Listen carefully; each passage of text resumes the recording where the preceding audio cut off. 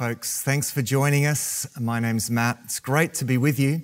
I do encourage you, if you call One Hope your church family, then I really do encourage you to connect with our members meeting tomorrow night.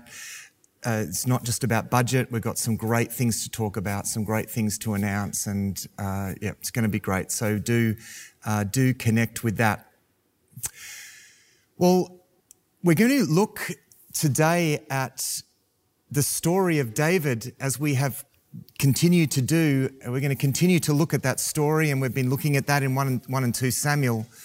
Now, again, just a reminder, why do we look at this? Why look at the story of an Israelite king that lived 3,000 years ago? Because it's not just history, it's prophecy. And in fact, these books, the 1st and 2nd Samuel, belong to a group of books which in the Hebrew Bible are referred to as the former prophets. So what happened then, this is what it means for these books to be prophetic. It means that what happened then always says something about what is happening now. There's a pattern in the way that things happen that enables us to recognize the same patterns in the present. So these stories matter. They can speak powerfully into your life and about your life and help us to see the bigger picture. Now, we've been looking at the story of Saul's kingship and the rise of David. And if you're not familiar with the Bible, it doesn't matter. There's going to be plenty here for you. But let me do a quick recap for the sake of those who might be unfamiliar with this material. So God's plan for the redemption of the world begins with one man, Abraham, who becomes a people, Israel, through whom God speaks to the rest of the world and calls everyone to be a part of that purpose. Now, the story of Israel in the Old Testament is therefore a prophetic message to everyone about God's purpose. Now, the person at this stage, in the stage of ancient Israel, who was to embody that divine purpose was to be the leader of the nation, the king. The king was to embody all that was different about God's people. Now, before Israel got the right king, David, they got the wrong king, Saul. And the story uses the contrast between Saul and David as a way of highlighting the difference between the worldly way and the godly way. Saul is a king like the other nations. He embodies the way of the kingdoms of the world. But by contrast, David embodies the way of the kingdom. Now, there are two biblical symbols that serve to illustrate really well the difference between the worldly way and the godly way. And that is, first of all, the Tower of Babel on the one hand and the tabernacle or the temple on the other. The story of the Tower of Babel is told in Genesis chapter 11. Here we see a people united together to create a powerful city-state with a great tower to, as it says there, to make a name for themselves. Now, Babel is, of course, identified with Babylon, which throughout the Bible, culminating in the book of Revelation, is a symbol of rebellious world, the rebellious world system. Now, the tower is kind of a symbol of human pride, independent human identity and power. It's human beings striving to be gods and reaching up to heaven by means of human effort. In contrast to this, in the next book of the Bible, Exodus, we're introduced to the tabernacle, which later becomes the temple. Now, this contrasts to Babel in that it's not a monument to human power, but a symbol of God's power and glory. Now, the Tower of Babel was built for human beings to reach up to heaven, but the tabernacle was seen as a meeting place with a God who comes down to us. The tower was a monument to man. The temple was a habitation of God. The tower is there to impress. The temple is there to bless. The tower is a symbol of what we create in our pride. And the temple is a symbol of what we receive in humility. Now, Saul and David, what has this got to do with Saul, the story of Saul and David? Well, Saul and David, in quite a remarkable way, embody the difference between these two symbols. And these two symbols are actually a really interesting way to look at this story. Saul sets out to build the kingdom of Israel in a worldly way, into a kind of Tower of Babel. But David's heart is to build the kingdom of Israel to be a habitation of God. Well, let's look at how this is borne out in the story. And I hope you're reading this story for yourself. I really do encourage you to read through this story for yourself. And I'll just be talking about the story generally and then focusing on a couple of different sections. Now, this is initially symbolized, this, tower and temple theme is initially symbolized in the physical differences between Saul and David when they come together in the story. Saul is a large and impressive man. He's a towering figure. He's a head taller than the others. He overshadows. He's a soldier. In contrast, remember the book's all about contrasts, David is a boy. He's a shepherd, which was the humblest of occupations. And he is a musician, which was in that time always associated with worship. Again, an act of humility. Saul is the military man who rises up in human power. David is the worshipper who bows down to divine power. Saul is the symbol of human pride in this story, and David, the symbol of humility. Now, the upshot of this difference, and this is the important part, the upshot of this difference, I want you to remember this, is that the Spirit of God departs from Saul because of his pride, but remains upon David because of his humility. One of the key moments in which we see Saul's burgeoning pride manifested is in the incident that actually leads to his final deposition as king in 1 Samuel chapter 15. Now, to summarize the incident, Saul is charged with enacting final judgment upon the Amalekites. Now, the reason for this is important, but it's not something I'm going to go into here. For this, again, I refer you to the Thrive Deeper podcast. This is like all my footnotes, all the explanatory stuff is there in that podcast. So that'll help you go deeper with these stories. The important thing that I want to note here is that Saul fails to fully obey God's decree. He is placing himself, as kings in the ancient world did, as all the other kings did, above the law. Now, when the prophet Samuel goes to confront Saul with this, the text notes something really interesting. In 1 Samuel 15, verse 12, look at this. Early in the morning, Samuel got up and went to meet Saul, but he was told, Saul has gone to Carmel. There, he has set up a monument in his own honor and has turned and gone down to Gilgal. Then, when Samuel rebukes him, Saul is concerned mainly about his loss of face, his loss of honor before his soldiers. Here's what he says in verse 30. Saul replied, I have sinned, but please honor me before the elders of my people and before Israel. Then after David defeats Goliath, very well-known story we looked at last week,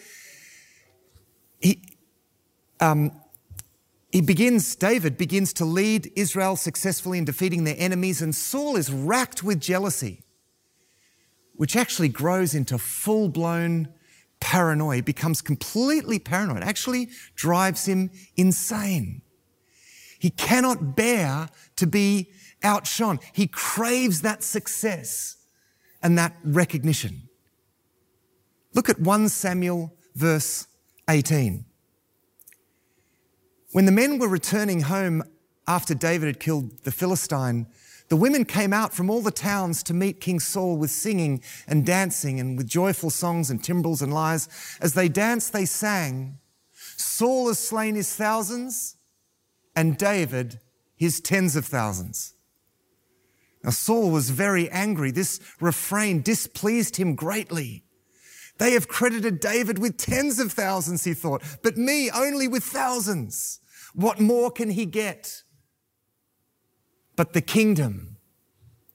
And from that time on, Saul kept a close eye on David. More, from that time on, he tries to find ways to dispense with David. He sends David out into battle feeling that surely this runt of the litter could never survive successive battles. He just cannot believe that this kid can survive in battles. So he sends him out again and again. But again and again, God gives David victory, and it just makes it worse and worse for Saul, who is racked with jealousy. Gets to the point where Saul falls into paranoia, believing that David is conspiring against him to take the kingdom. So the rest of Saul's days are spent obsessively hunting David to kill him. Actually, at one point, and this is a very powerfully symbolic moment in 1 Samuel chapter 22, Saul kills a whole town of God's priests and their families. So the high priest and all the priestly families, men, women, and children, in the belief that the town was conspiring with David. In other words, he is destroying the ministry of the tabernacle to establish his mastery of the tower. And it's this theme, Saul hunting David, that dominates the second half of the first book of Samuel. Well, the situation between Saul and David is powerfully illustrative of the relationship between the kingdom of this world and the kingdom of God. This isn't just something that happened then between David and Saul. This is what happens. It's happening. It's in many ways prophetic of the clash of kingdoms that will continue right to the end of this age. But it also illustrates the characteristic features of the kingdom of this world and the kingdom of God. One is a kingdom of pride and the other of humility. Let me just define some terms here because I want to focus on this idea. Pride, now of course pride can have some positive connotations. We talk about being proud of our children and so forth. There is a negative sense. That's what I'm focusing on here. Its negative sense is that of rebellious and conceited self-elevation. It's characterized by independence and autonomy from God and others. Humility, in contrast, is a modest self-perception. It's not self-depreciation, but a sober recognition of one's relative weakness, dependence, and imperfection. And it's characterized by a willingness to serve and depend on God and others.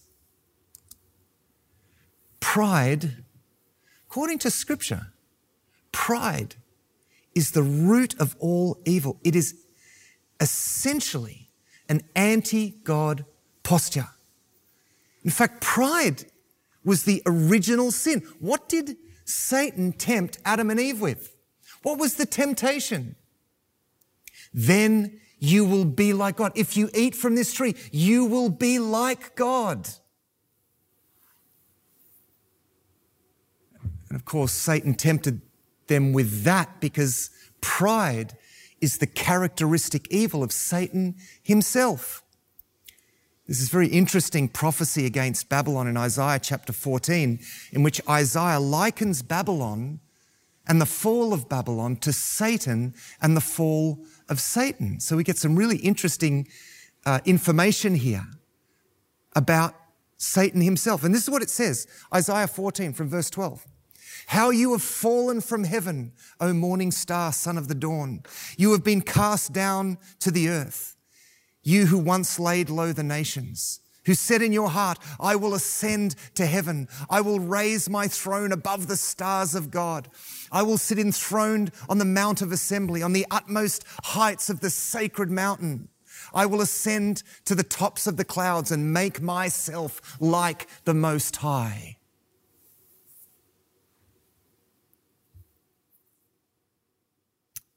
Underneath all of our other dysfunctions and bad attitudes and bad behaviors, there lies the root of pride. This is the greatest foe of the human heart. It's also, by the way, the ultimate lie. Pride is the ultimate lie. You know, the greatest lies are the ones which are closest to the truth. The greatest lies twist the greatest truths. It's why they're so compelling. Pride twists human dignity and identity into a kind of self-idolatry. That's why it's not, humility isn't self-depreciation. Pride twists human dignity and identity into self-idolatry. Pride says, I'm like God. I am powerful. I'm influential. I'm inspired. And you see, all of these things are true in a sense, but pride twists that sense. And it creates a powerful lie. Powerful because it twists exactly what we need the most. A sense of identity, significance, purpose, to be loved and valued. It twists that. And pride also feeds, not on bad things. Pride feeds on good things. It takes the materials. This is what pride does. Pride takes the materials that God has given us to build a temple for His honor and His name, and it uses them to build a tower for our honor and our name. The worst kind of pride, note this, the worst kind of pride uses the best kind of materials. There is no greater pride than that which takes the anointing and the gifts of God and uses them to exalt oneself. And that, folks, is the sin of Saul. That's what was so bad about Saul. People reading these stories kind of feel a bit sorry for Saul. He seems to be judged quite harshly, but he's not just any ordinary guy. He was anointed and Spirit empowered, and he took the gifts of God and he used them to build his tower, a monument in His honor. There's such a terrible sense of desecration in this.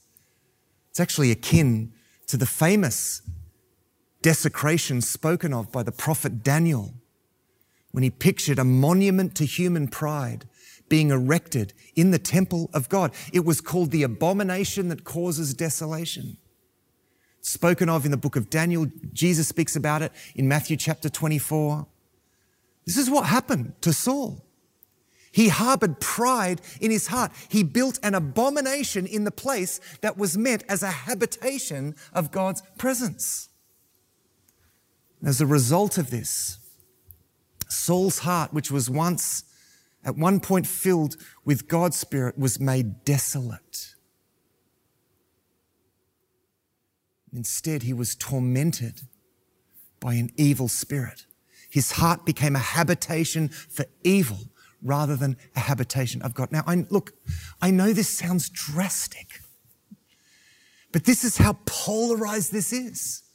In fact, this is what we see in the story. This story of David and Saul is trying to present a polarized picture of the worldly way, the worldly agenda, and that of the kingdom of God. They are completely different directions. The world says, rise up, but God says, stoop down and raise others up. So listen, pay attention, you who are filled with the good things of God. Pay attention, you who love God and are zealous for His name.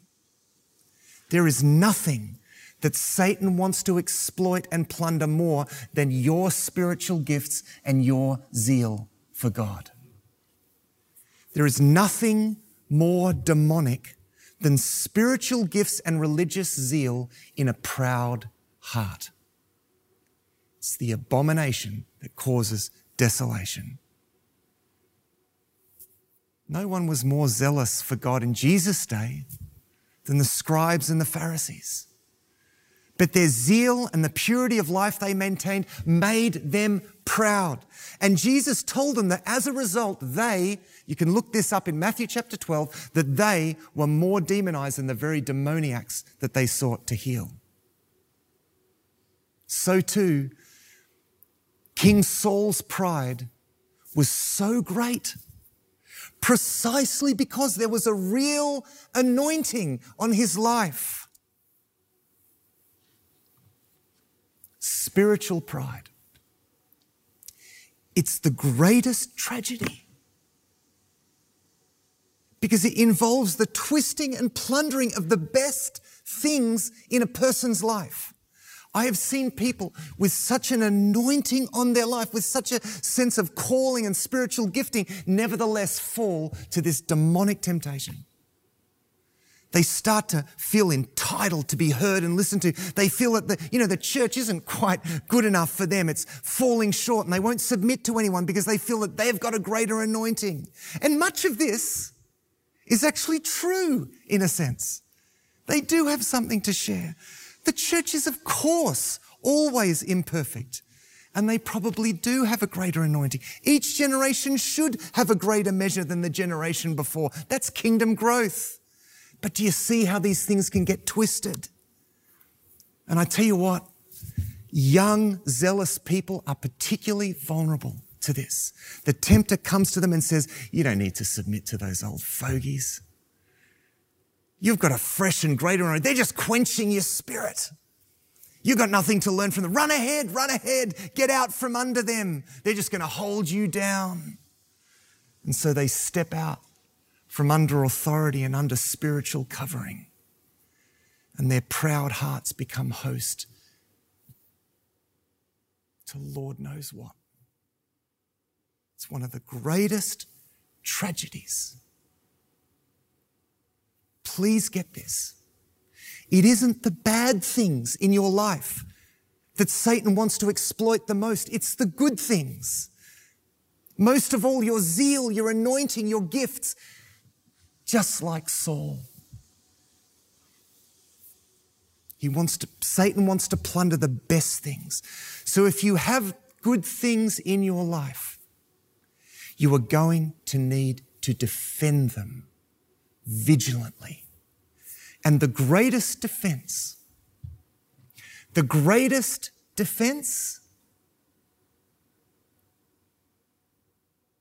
is humility.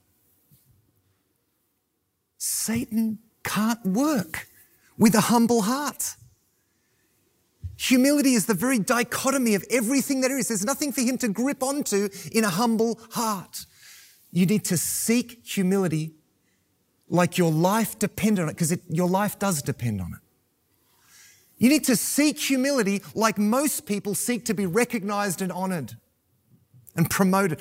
The natural man says, rise up, rise up. Now you need to fight this and say, no. I'm going to stoop down and raise up. Look for ways to serve and submit to others. Look for it like your life depended on it. Because all that is good within you does depend on it. This will be your best defense against pride. But there's really only one way to kill pride, to bring pride into a long, slow death, and it will be a long, slow death. I came to this realization at a very important moment in my life, when I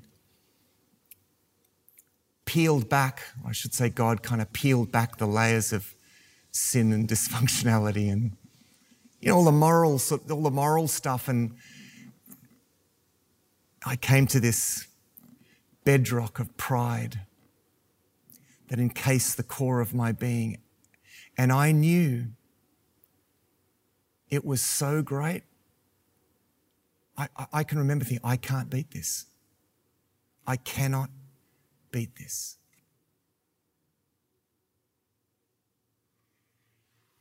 I felt like it would always be there, and it would always rise up and feed on the good things that God would give me. And I can remember that moment. It's like it was this moment when, I was seeking more of God, but also knowing in my heart that I actually couldn't handle more of God's good things. Because I would take these materials and make them into a tower, such as the natural propensity in us. Well, maybe in me at least. And I realized in that moment, there is only one way. There's only one way to get rid of this tower. God is going to have to pull this thing down. The only way in which I'm going to genuinely diminish in the right sense is to be overpowered by the presence of God. To stand before someone infinitely greater than me. I knew that. And I begged God to break down my tower. I mean, this is the greatest thing that God will do will be to pull down your tower, and it's going to hurt sometimes. God is going to give you opportunities again and again to choose humility rather than pride, and they are gold. Don't miss them. And God will gradually dismantle your tower, and he will take those materials. He will use the wreckage of your tower that he dismantles, and he will build a temple. I've still got a long way to go, but there is both demolition and construction happening in my heart, and the one is providing the materials for the other. God is demolishing the tower and building a temple of his presence. And as he does that, I become less, his presence becomes greater. And I wonder, why was I ever so invested in this tower? There's so much restlessness. There's so much torment in pride. I mean, this is exactly what we see in the life of Saul. He was tormented. And by contrast, and it's exhausting, by the way, exhausting.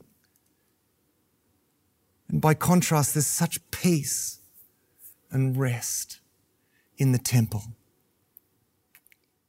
For example, contrasts Saul's torment in his pride with David's humility expressed here in Psalm 131. David says, "My heart is not proud, O Lord. My eyes are not haughty. I do not concern myself with great matters or things too wonderful for me, but I have stilled and quieted my soul like a weaned child with its mother. Like a weaned child is my soul within me." David he's not proudly parading his humility here. He's discovered the peace in humility, and he's exhorting others to the same.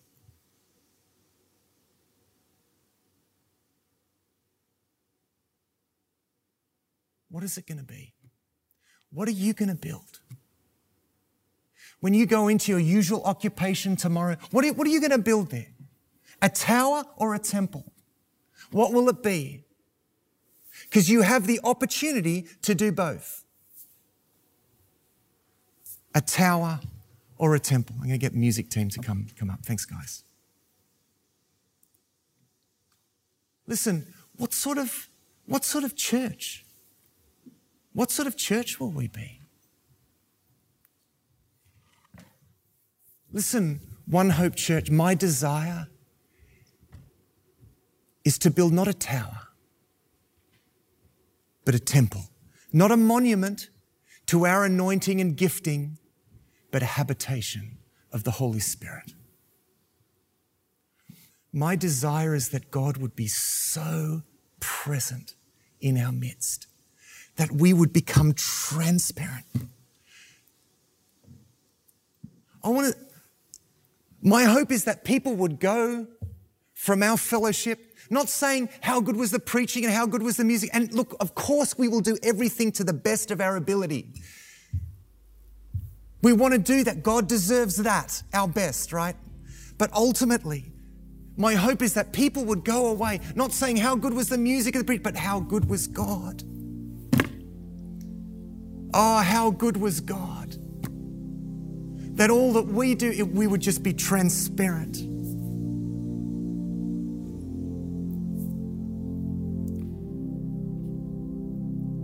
Let's build a temple. Let's build a habitation of God. Because if we want to, God will give us the materials to do so. And we will know His peace and His joy, and we will radiate the light of God. We're going to build a temple, a holy place, holy ground. Music team's going to lead us now in this beautiful song. This is holy ground. This is holy ground. We're going to create a holy place where we wait on God, that we might be overshadowed by the light of His glory. Let's seek His face now. Bless you.